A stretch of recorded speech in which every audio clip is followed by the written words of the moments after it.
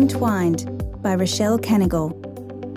Joyce Scott freed her twin sister from an institution and unlocked her own life as well.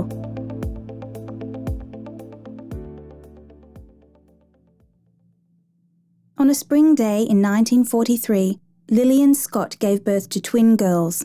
They were alike in many ways, conceived at the same moment, dressed in identical tiny dresses, tucked into the same bed each evening, but also profoundly different.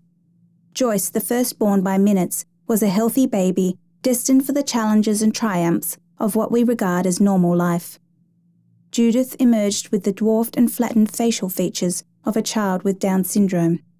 Though no one knew it at the time, Judith was also later discovered to be profoundly deaf. Despite the chasm between them, one that grew with each passing year, Joyce Scott will tell you that once a twin, always a twin. As Joyce plunged into life, becoming a mother and a healthcare professional, her sister was never far from her thoughts, although she lived in an institution across the country. Over time, though, the distance between them, both literal and metaphorical, began to cause Joyce pain. This is the story of how Joyce and Judith were reunited and how, in many ways, they rescued each other. In the beginning, the girls were inseparable. Left to their own devices by three older brothers, they spent long afternoons digging in the sandpit in their suburban Cincinnati backyard, staging pretend tea parties, playing games they invented themselves. But as years passed, their differences became more apparent. Joyce marked each normal childhood milestone, while Judith lagged further behind. Long after Joyce was speaking in complete sentences, Judith could only babble. "I so wanted her to talk," says Joyce. "I would pretend she talked. In my dreams she would talk." When it was time for the twins to start school, their parents had Judith tested, hoping she might qualify for the one class in the public school system for children with learning disabilities. But Judith couldn't answer the majority of the questions. No one realised she was deaf, Joyce says. The tester would say, "Point to the circle," and she had no idea even what words were. At that time, families rarely kept severely disabled children at home, and pressure to send Judith away began to mount. "We talked to the minister, all the psychologists, and everyone said the same thing. We should put her in an institution," says Lillian. "It nearly broke my heart." One autumn morning when she was 7.5, Joyce woke to find an empty place in the bed she shared with her sister. Her parents explained that Judith was going to a place where people could take better care of her. Joyce recalls feeling utterly bereft. "I remember this extreme sense of loneliness and emptiness without her." The family visited Judith at the cold and labyrinthine Columbus State School whenever they could, but the institution was a 3-hour car drive away. After 5 years, they moved Judith to the Gallipolis Development Center, slightly more modern than Columbus, but farther still from the Scott home.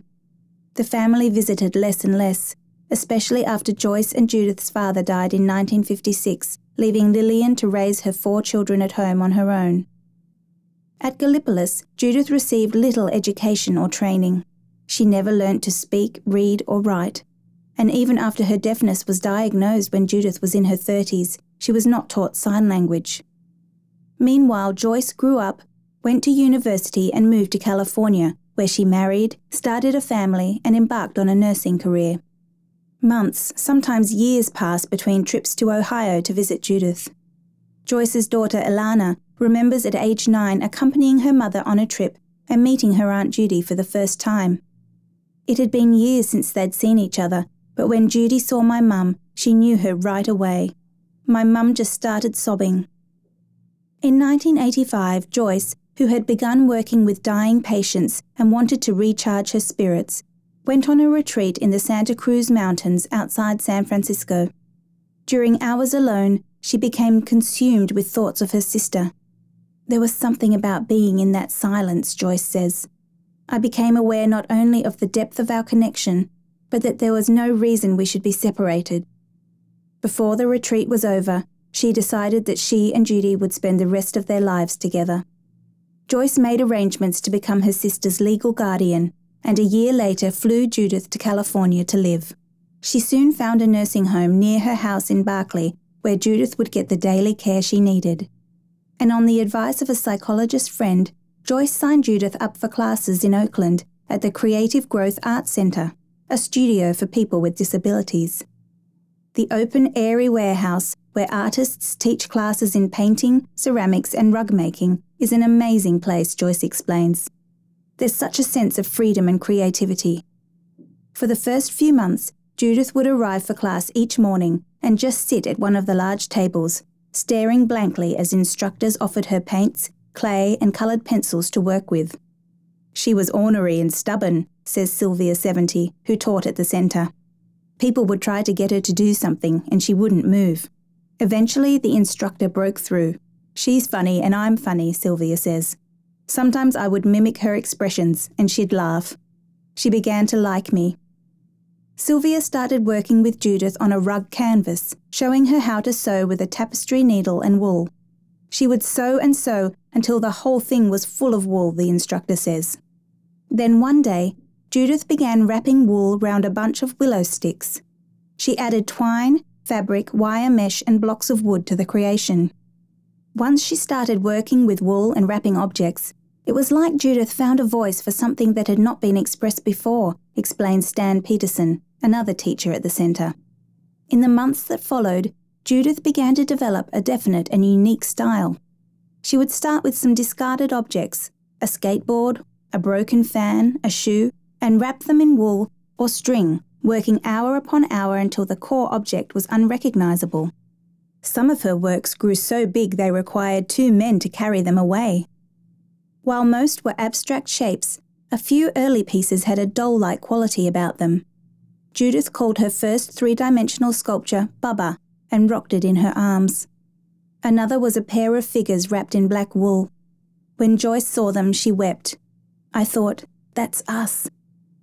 In 1989, Frank Maresca, co-owner of New York's Rico Maresca Gallery, which shows the work of outsider and self-taught artists, visited Creative Growth and became captivated by Judith's work. This was something I'd never seen before, these very textural cocoons that hid within them who knew what, Maresca says.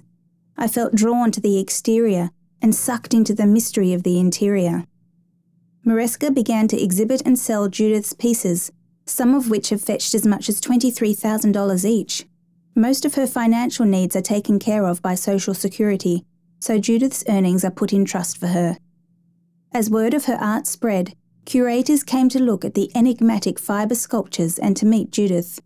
In recent years, her work has been shown at museums and galleries in Chicago, San Francisco, Paris and Tokyo. In 1999, art historian John McGregor profiled Scott in the book Metamorphosis, The Fibre Art of Judith Scott, and the American Folk Art Museum accepted 5 pieces from Judith's collection. Joyce says Judith has no concept of her fame, but has been transformed by the public attention. She's more outgoing now, Joyce says. She used to be suspicious, shut down, closed off. Now she radiates love of her life. Joyce, too, has changed. When Judy was in the institution, it felt like a part of me was missing. Being together and watching her blossom has been tremendously healing. For me to be near her just feels so right. On a recent sunny morning, Judith sits in her usual corner of the Brick and Glass Art Studio working on her latest piece, a broken parasol wrapped in multicoloured wool. Slowly, methodically, she cuts off a metre of sky blue wool from a ball and weaves the strand through the half-covered ribs of the parasol, tying, wrapping, snipping, and starting again with a new piece of wool. A small, plump woman with wispy hair, she works intently, taking only an occasional break to sip a soft drink. When her sister walks into the room, Judith immediately breaks into a smile. She waves like a child, opening and closing her hand. Joyce greets her sister with a hug. Hands grasp and lips press against cheeks. A twin is always a twin.